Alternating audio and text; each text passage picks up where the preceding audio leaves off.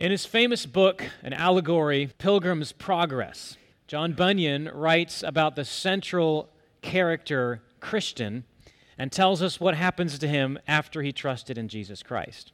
Christian has just met Jesus, repented of his sin, and now a new man in Christ. Christian is walking along the road. And the first thing that he encounters is a place where the road splits three different directions.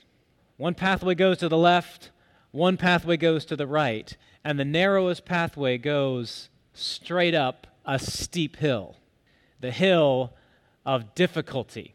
And what John Bunyan was pointing out is a truth about the Christian life, and that is that even after we trust Jesus Christ as our Savior, we still encounter trials and temptations and difficulties and pain and suffering. And this comes as a surprise to many Christians. A lot of people think, hey, I trusted in Christ, so my life should be so much better now, so I shouldn't be struggling with pain and disappointment. We just learned in Romans chapter 8 and verse 1 that therefore there is no condemnation for those who are in Christ Jesus. We just discovered that those who are in Christ have been set free from sin and death. So what is going on in our lives? I mean, we face these trials all the time. And most obvious of all, we realize that our very bodies are surrendering to this process of death. And this raises an urgent question for us, because we're encountering a passage of Scripture that is meant to be an assurance, a comfort, a security, and we go about our lives and we encounter things that seem to conflict with that comfort and with that assurance and with that security. And this question that is raised for us is this: how can you and I know, as believers in Christ, how can we be assured that the chains to sin and death in our lives have been broken, have been shattered? How can we have assurance that we are really set free from the law of sin and death? What is going to assure us of our relationship with God through Jesus Christ in such a way that can overcome the trials and temptations that we experience in this life? How can we find that assurance? It is that question that the Apostle Paul is concerned to answer in the next few verses in our text this morning. And in answer to that concern, he writes, beginning in verse 9, "You, however, are not in the flesh, but in the Spirit, if in fact the Spirit of God dwells in you. Anyone who does not have the Spirit of Christ does not belong to him. But if Christ is in you, although the body is dead because of sin, the Spirit is life because of righteousness." He goes on and says, "If the Spirit of him who raised Jesus from the dead dwells in you, he who raised Jesus Christ from the dead will also give life to your mortal bodies through him who dwells in you." And what's the conclusion to this? So then, brothers, we are debtors, but not to the flesh, to live according to the flesh.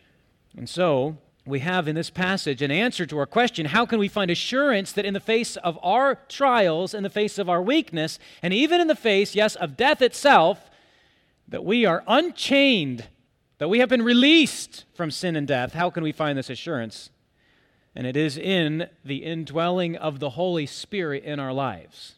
This is the teaching of the Bible about all true believers, that they are indwelt, and because they are indwelt by the Holy Spirit, they are alive and will be made alive, and because they will be made alive, they are free from an obligation to sin. So we can divide this into three sections that will guide us along in this sermon this morning. The Spirit indwells true believers. We'll see that from verse 9. The Spirit gives us resurrection life. We see that from verses 10 and 11. And then the Spirit frees us from the obligation to sin. Very simply, to remember it, three words: indwelt, alive, and free. Indwelt, alive, and free. First of all, indwelt. The Spirit of life is in believers. You see in verse 9 that Paul shifts from speaking about those who are in the flesh to addressing his readers. Do you see it in the Bible? If you have one open, look at it. He says, "You, however, are not in the flesh, but in the Spirit. He wants to assure his readers that this whole idea of those being in the flesh is simply not true of them because they are believers in Jesus Christ. And you notice what a central theme this is of the Spirit's indwelling us. It's a central theme in this text because it's repeated several times. Look at verse 9. In the Spirit. Again in verse 9. The Spirit of God dwells in you. Again in verse 9. Have the Spirit. Again, this idea of belonging to Christ. Look at verse 10. Christ in you. Look at verse 11. The Spirit dwells in you. Again in verse 11. The Spirit dwells in you. How many times does Paul repeat this idea of the Spirit being in you and you being in the Spirit? Now, the word that's translated indwelt or dwells, look at verse 9. You see it in verse 9 and then twice in verse 11. This word has the word home or house in it. It has the idea of the Spirit of God making you, as a believer in Jesus Christ, his dwelling place. Now, our homes are very important to us, aren't they? They're the places that we put pictures, we arrange our furniture, we paint our walls, we hang out in our homes, we like to be in our homes. We like to make our homes our very own. You go to someone's house and you realize by looking at the pictures on the wall, by seeing how the furniture is arranged, by seeing even just the smell of the home, it has the mark of its owners, of the residents in the home, doesn't it? The Holy Spirit, the Bible teaches us, makes believers his dwelling place. Our homes are the places that we call our own. I mean, you know how special your home is to you when you go away for a while and then you come back home, you go into your driveway, you open the door, and that smell, right? It's just the smell of home. You know what I'm talking about? It may not even be a good smell, but at least it smells like home. It's your own smell. You like it. It's the place you live. In the same way, the Spirit makes believers his home. He dwells in us. Everything about you and me as believers should have the mark of the Holy Spirit in it because we are his home. It should be personal to the Holy Spirit. He is not just a temporary tenant. He is a primary resident of you as a believer in Jesus Christ. The Spirit has made you his home. He dwells in you, and that's repeated throughout this passage. Now, because the Holy Spirit is such an important topic in this chapter, in the first two-thirds of this chapter, really, we have to spend some time making sure we understand what it means that the Holy Spirit dwells in us and also eliminating some confusion that so often creeps into our hearts and minds about the indwelling of the Holy Spirit. I've given you some truths about the Holy Spirit in a couple messages ago. I want to give you three truths about the indwelling of the Holy Spirit that we see from this passage and others. First of all, the indwelling of the Holy Spirit is a permanent condition for believers. The indwelling of the Holy Spirit is a permanent condition. We saw in the passage previously, in the text that we dealt with last Sunday, that Paul contrasts those who are in the flesh with those who are in the Spirit. But just to be absolutely clear, as a believer in Jesus Christ, you do not slip in and out of being in the flesh or being in the Spirit. If you are in the Spirit, that is a permanent condition. That is something that will not change. It is not dependent on any feeling whatsoever. It is something that God has made you in Jesus Christ. God's Spirit dwells in you. It doesn't say anything about a spiritual high. It doesn't say anything about some sort of spiritual energy. It says if you have believed in Jesus Christ, you have God's Spirit dwelling within you. This is what Paul was saying also in Ephesians chapter 1 and verse 13. He said, when you believed in Jesus Christ, you received the seal of the Holy Spirit. It is God's guarantee of your eternal inheritance. That is something that is permanent. It will not change. It will not go away. But we see that it's expressed in a couple different ways. You notice in verse 9, it talks about being in the Spirit, but then, right after that, Paul talks about the Spirit of God being what? In you. So what's going on here? Am I in the Spirit or is the Spirit in me? What is going on is we are seeing our relationship with the Holy Spirit viewed from two different angles. On the one hand, Paul can say that the Spirit is in us. On the other hand, he can say that we are in the Spirit because it is meant to identify such a close and permanent relationship that we have with the Spirit of God. Let me try to illustrate it this way. We speak of love in this way, right? We could say, I'm in love, but we could also say, I have love in my heart. Oh, the idea is that I'm in love. I love somebody. I love my wife. I'm in love with my wife, and I have love for her in my heart.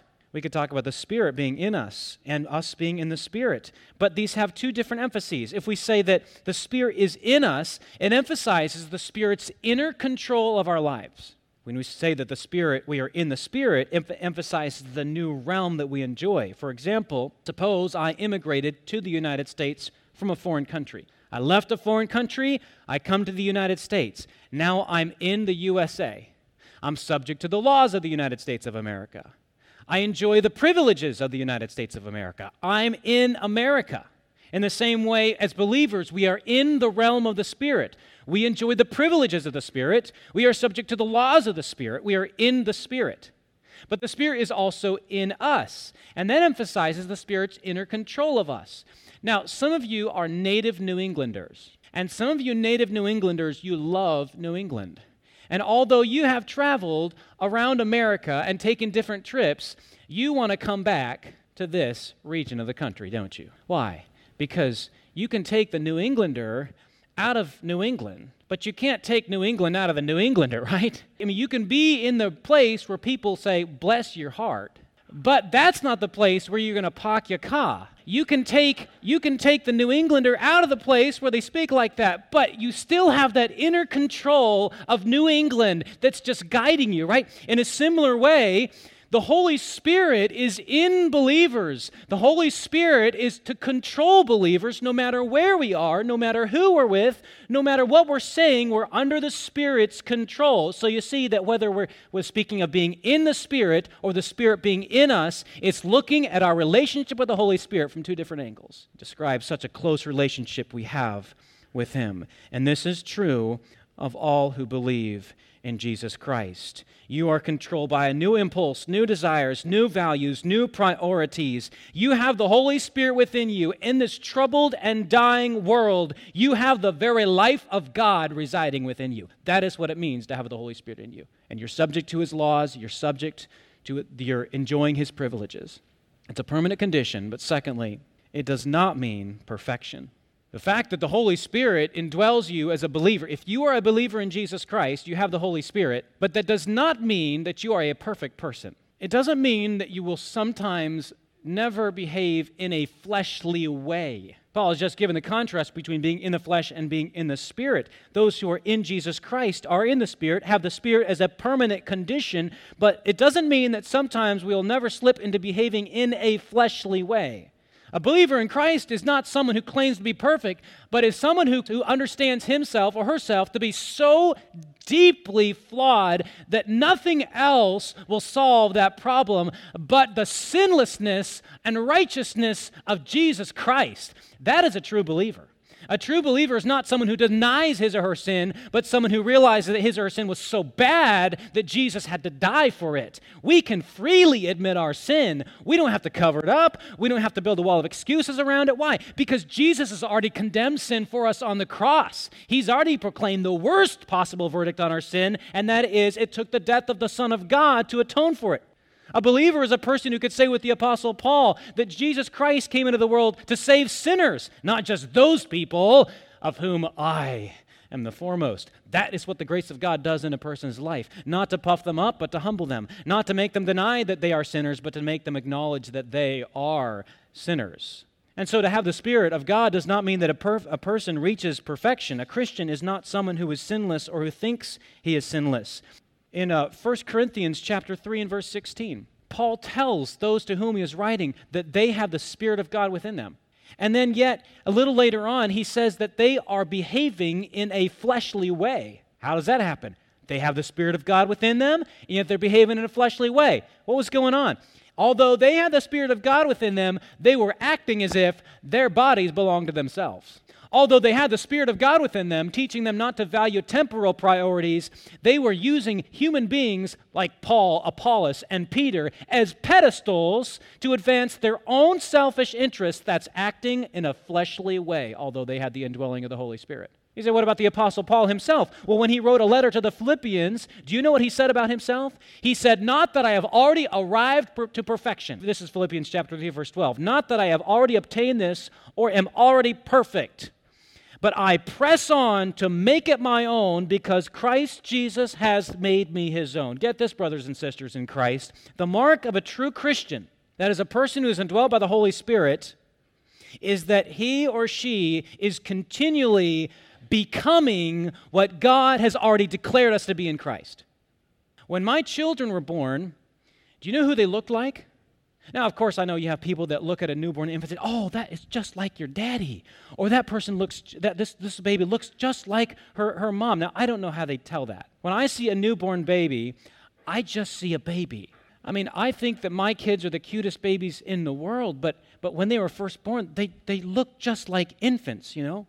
If someone were to look at my son when he was born, it's not like they're going to look at him and say, is that really your son? Where is the full head of brown hair? Where is the 5 o'clock shadow? Where are the rippling muscles? Is that really your son? No, why? Because he is becoming what he already is. He is a work in progress. In a similar way, we are, as Christians, becoming who God intends us for us to be, and that is to be like his Son, Jesus Christ. Just because, for instance, if my children disobey their father, it doesn't make them any less my children. If my children were to disobey me, I'm not going to say, hey, that makes you 75% my child. No, they're 100% my children 100% of the time, just as believers in Jesus Christ are 100% indwelt by the Spirit 100% of the time. Now, that doesn't mean that a believer might occasionally grieve the Holy Spirit. But the fact that a believer can grieve the indwelling Holy Spirit means that that Spirit will spur them on to greater Christ-likeness. And that takes me to the third point about the indwelling of the Spirit. The indwelling of the Spirit means progress in Christ-likeness. It doesn't mean perfection. It means progress. This is what John was talking about in his first epistle when he said, Beloved, we are God's children now. We are, you and I, brothers and sisters in Christ, right this very moment we are God's children. However, it doesn't appear right now what we shall be. But we know that when we will see him, we will be like him because we will see him as he is. But don't think for a moment that this assurance that the Holy Spirit is a permanent condition gives any believer the permission to sin. No, that is not what the Holy Spirit does in our lives. The Holy Spirit spurs us on to greater Christ-likeness. And so, being in the Spirit describes a permanent condition. Being in the Spirit allows us to see sin for what it really is, and allows us to see righteousness for what it really is. A person who has the Spirit of God within him has a greater revulsion towards sin, whereas once sin drew him in, sin now repels him. I was speaking to someone this past week, sharing his testimony with me, said that the things that he felt attracted to before he was Christ, he now loathes them. My friends, that's what the Holy Spirit does for us. If you've been to an airport, you go through security, you notice that the people are looking into your baggage through a special camera. I mean, they can see right into your luggage to find out what is safe and what is dangerous. The Holy Spirit gives us new eyes to see in sin what is to be hated and rejected, and to see in Christ what is to be loved and adored, because he is the fountain of all our delight. And that's what the Holy Spirit does in our lives. Now, you may say, well, so I have trusted in Jesus Christ, and you're telling me that I have the Spirit in my life as a permanent indwelling, but sometimes it doesn't feel like it. I still get discouraged. I still sin. I still struggle. It doesn't feel like I'm in a new realm, and I don't always feel like I'm indwelt by the Spirit. Just like the hymn writer put it, change and decay all around I see. So what's happening here? I thought we were free from condemnation. I thought the Spirit of life has set us free from the law of sin and death. Now we do know that according to Romans chapter 8, verse 1, it says, there is therefore now no condemnation. We are free from the penalty of sin, but we are not yet completely free from the power of sin. But here's what Paul's point is in verses 10. So we've looked at the fact that the Spirit indwelt, but secondly, we have the Spirit of life in us overcoming death, bringing us to life. Verse 10 of Romans 8 says, "But if Christ is in you, although the body is dead because of sin, the Spirit is life because of righteousness. If the Spirit of him who raised Jesus from the dead dwells in you, he who raised Christ Jesus from the dead will also give life to your mortal bodies through his Spirit who dwells in you." So not only does the Spirit indwell us, but the Spirit gives us resurrection life. Residing within our frail and dying bodies is the same mighty Spirit who raised Jesus from the dead. That's what it means to be indwelt by the Holy Spirit. Indwelt by the Holy Spirit means that dwelling within your frail and dying body that's subject to the ravages of sin all around us is the same mighty Spirit who raised Jesus from the dead. You notice how Paul develops this. We see, first of all, the need for a resurrection, the need for resurrection life. And why is it that you and I need resurrection life? We need resurrection life because of what we read about in our scripture reading this morning, the mortality of our bodies.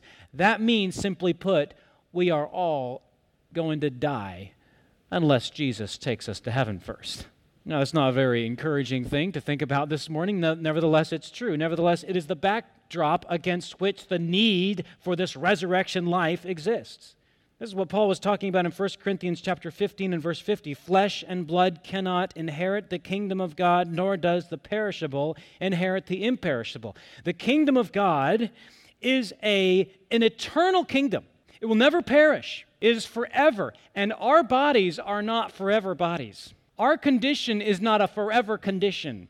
We need resurrection life. On a sunny day, if you look at the sun, you'll quickly realize that your eyeballs were not intended to look at the sun very long. The way that your eyes are made were not made to behold such intense light. Now let's take it a step further. Suppose you were to take a trip to the sun and you try to live there.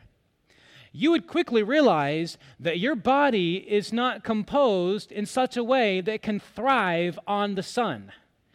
Now, in a similar way, our bodies are perishable bodies.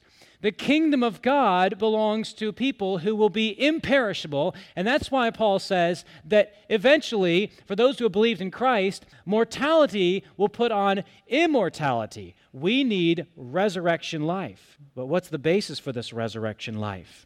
Because we know that the wages of sin is death, and all of us have sinned, and all of us have come short of the glory of God. And according to the Bible, this is the truth of Scripture, whether or not we like to hear it, is that our sin makes us worthy of eternal death. So what will be the basis of our resurrection life? Here it is in Scripture. It says in verse 10, "If Christ is in you, although the body is dead because of sin, the Spirit is life because of what? Because of righteousness." What Paul is saying here is simply this, that it is the righteousness of Jesus Christ that is the basis for our resurrection life. Because we have been given Christ's righteousness as a free gift by the grace of God, because we have Christ's righteousness, not our own, that is why we can have resurrection life. Because of Christ's righteousness. Was this something that we earned? No, it wasn't. Is this something that we deserve? Not at all. This is something that God gives us by His grace in Jesus Christ. The need for the resurrection is the mortality of our bodies. The basis for this resurrection is the righteousness of Christ. But what now is the power for this resurrection? And we see that it is the Spirit of life. The Spirit of life. How can we know that the Spirit is powerful enough to raise our bodies, to give us immortality? We can know that the Spirit is powerful enough to do that because He's done it before, and He's done it for Jesus Christ. You see, this is Paul's point here in verse 11. If the Spirit of him who raised Jesus from the dead dwells in you, okay, well then he who raised Christ Jesus from the dead will also give life to your mortal bodies through his Spirit who dwells in you. If, in fact, as our first point was made, you have God's Spirit dwelling within you, that Spirit of life is not going to leave you dead, just as he did not leave Jesus dead. How can we know that the Spirit is powerful enough to raise our mortal body so that we have eternal resurrection life? It is because he has done it again in history. He has actually brought Jesus Christ to life after everything had been done to kill him. There was a spear that was thrust through his side. There was grave clothes wrapped around his body. There was a tombstone that was rolled over the whole of that tomb, but no spear could keep him down, and no grave clothes could keep him wrapped up, and no tombstone could keep him in. The Spirit of God raised Jesus Christ after humans had done everything they could to do to him, and that is the same power that you and I have in our lives. That is the resurrection power. I want you to see this because Paul makes this point also in another letter, and that's in Ephesians. So you're in Romans chapter 8. Turn to Ephesians. Ephesians chapter 1 and verse 19. This is an important passage because it comes in the context of Paul's prayer and desire that the people to whom he's writing would know and see the hope to which they're called, the riches of the glory and his inheritance in the saints. Look at verse 19. And what is the immeasurable greatness of his power toward us who believe. How powerful is this greatness that we have? Well, it's according to the working of his great might.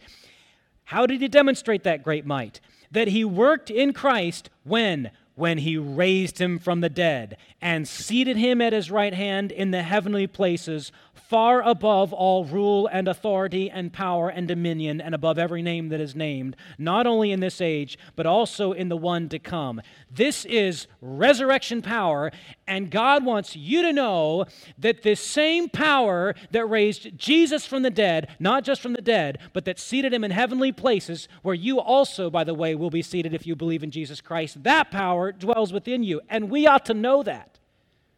We ought to be convinced of that. God wants us to understand that. This resurrection power that the Spirit has. You and I have within our bodies the Spirit of life who will give life to our mortal bodies. And that's why Paul writes, as he does in 1 Corinthians 15, we shall not all sleep, but we shall all be changed in a moment, in the twinkling of an eye at the last trumpet. For the trumpet will sound, and the dead will be raised imperishable, and we shall be changed. For this perishable body must put on the imperishable, and this mortal body must put on immortality. Then when the perishable puts on the imperishable, and the mortal puts on immortality, then shall come to pass the saying that is written, death is swallowed up in victory, so that we can say, O death, where is your victory? O death, where is your sting? It has been trampled underfoot by the Spirit of life that dwells within us. That is the power of the resurrection.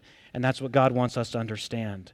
We are indwelt by the Spirit, and the Spirit of life will overcome death. He'll bring us to life. This truth, that the Spirit of life overcomes death, belongs to the future, right? But it also has present implications for us. It does more than just give us hope for the future. It gives us power for the present. Because the Spirit of life that gives us the future resurrection power in our life that Paul is writing about here is also the same powerful Spirit that can free us from our obligation to sin. What was it that caused death in the first place? It was sin. What was it that caused this crazy, insane spiral of sin and death? It was our rebellion against God. The same Spirit who one day in the future will defeat death ultimately for us is the same Spirit that can give us the power to overcome our present obligation to engage in that which leads to death, which is sin. That is the whole logic of sanctification, that within you and me as believers, we have the power that overcomes the cause of death, which is sin. That is why Paul writes at the beginning of this chapter that the law of the Spirit of life has set you what? Free in Christ Jesus from what? Free from what? free from the law of sin and death. And we see an outworking of that here later on in the chapter, when it says that we are debtors, but not to the flesh, to live according to the flesh. Not long ago, I got a very official-looking letter from a very official-looking company telling me that it looked like an invoice for an internet domain I had bought. And I came so close to paying that bill to them until I seemed to remember, hey, I thought I paid that bill to somebody else. And I Googled the name of that official-looking company, and I found out that it was just a scam. They were trying to get my money. You know, I owed something, but not to them. I was a debtor, but not to them. Brothers and sisters in Christ, you are debtors, but not to the flesh. Yes, we are debtors. Jesus paid it all. All to Him I owe, but I don't owe anything to sin. I don't owe a minute of my time. I don't owe a dime of my money. I don't owe an ounce of my energy or a tiny bit of concentration to sin whatsoever. Why? Because the Spirit of life has set you free from all that. Brothers, we are debtors, but not to the flesh, to live according to the flesh. Suppose you were renting an old run-down apartment, so filthy that the only company you had was the rats. And every week the landlord would come stomping up the stairs to demand your rent money. You ask him, how much this time? The answer came the same every time. Everything you have. Until right out of the blue, someone buys you a new house. Brand new house, and moves you out of that rat-infested apartment to a place with marble pillars and soft carpets and fireplaces. You're living there for a couple days when you hear a familiar stomping on the front door. You open the door and it's the old landlord. And he says, give me your rent money. And you say, I am a debtor, but not to you. You know, brothers and sisters in Christ, sometimes sin comes stomping up at the door of our heart. Tells us that we are in debt to it, that we have to sin, and that there is just no other thing to do but to give into those temptations. And you know what we can do? We can say, yes, I'm a debtor, but it's not to you. I'm a debtor to the Lord Jesus Christ. I've been bought by Him, and He has freed me from the law of sin and death. You have no more hold over me. That's the message we could give temptation. And that is the power that the Spirit of God, who will one day raise us from the dead, presently gives us. Brothers and sisters in Christ, you are not in debt to sin. You owe sin absolutely nothing. Don't believe the lies. Don't believe the lie of temptation that says, well, you just got to give in. It's too powerful. No. That's not it at all. You are a debtor, but it's not to the flesh, to live according to the flesh. You have been given in your body the same power that will free you from ultimate death, from your final foe. That is powerful, right? Okay, if you've been given that power, then surely you can be freed from the power of sin right now. That's what Paul was talking about in 2 Corinthians chapter 4, verse 16. He says, though our outer self is wasting away, though our bodies are declining and aging, yet our inner self is being renewed day by day. In other words, although we see and feel the ravages of sin all around us, there is something within us that is defying the insane cycle of sin, and that is the Holy Spirit that is making you more like Jesus Christ. It is the Holy Spirit who is bringing about in your life the fruits of love and joy and peace and patience and kindness and goodness and faithfulness and gentleness and self-control. That's what the Spirit of God is doing in your life. You don't owe sin a dime. You are a debtor. I'm a debtor, but not to the flesh. We can live in the power of the Spirit, and the Spirit will help us overcome temptation and sin in our lives. Now, what's the point of all this? What's the point of the fact that the Spirit indwells us, will raise us, frees us from the obligation to sin? You know, it's more than just to give us resurrection bodies. It's more than just to make us free from sin. Because there are, as Paul tells us in Ephesians, there are ages to come. This is only one age, and it's going away. But did you realize that there are ages to come? That there are coming ages in which you and I, as believers in Christ, have a job to do? I want you to turn back to Ephesians chapter 2. If you've turned back to Romans 8, I don't know if you've left Ephesians, but Ephesians chapter 2, what I want to point out to you is the whole implication of this resurrection power that we have through the Spirit. Look at chapter 2, verse 6. He's raised us up with Him and seated us with Him in the heavenly places in Christ Jesus. Why?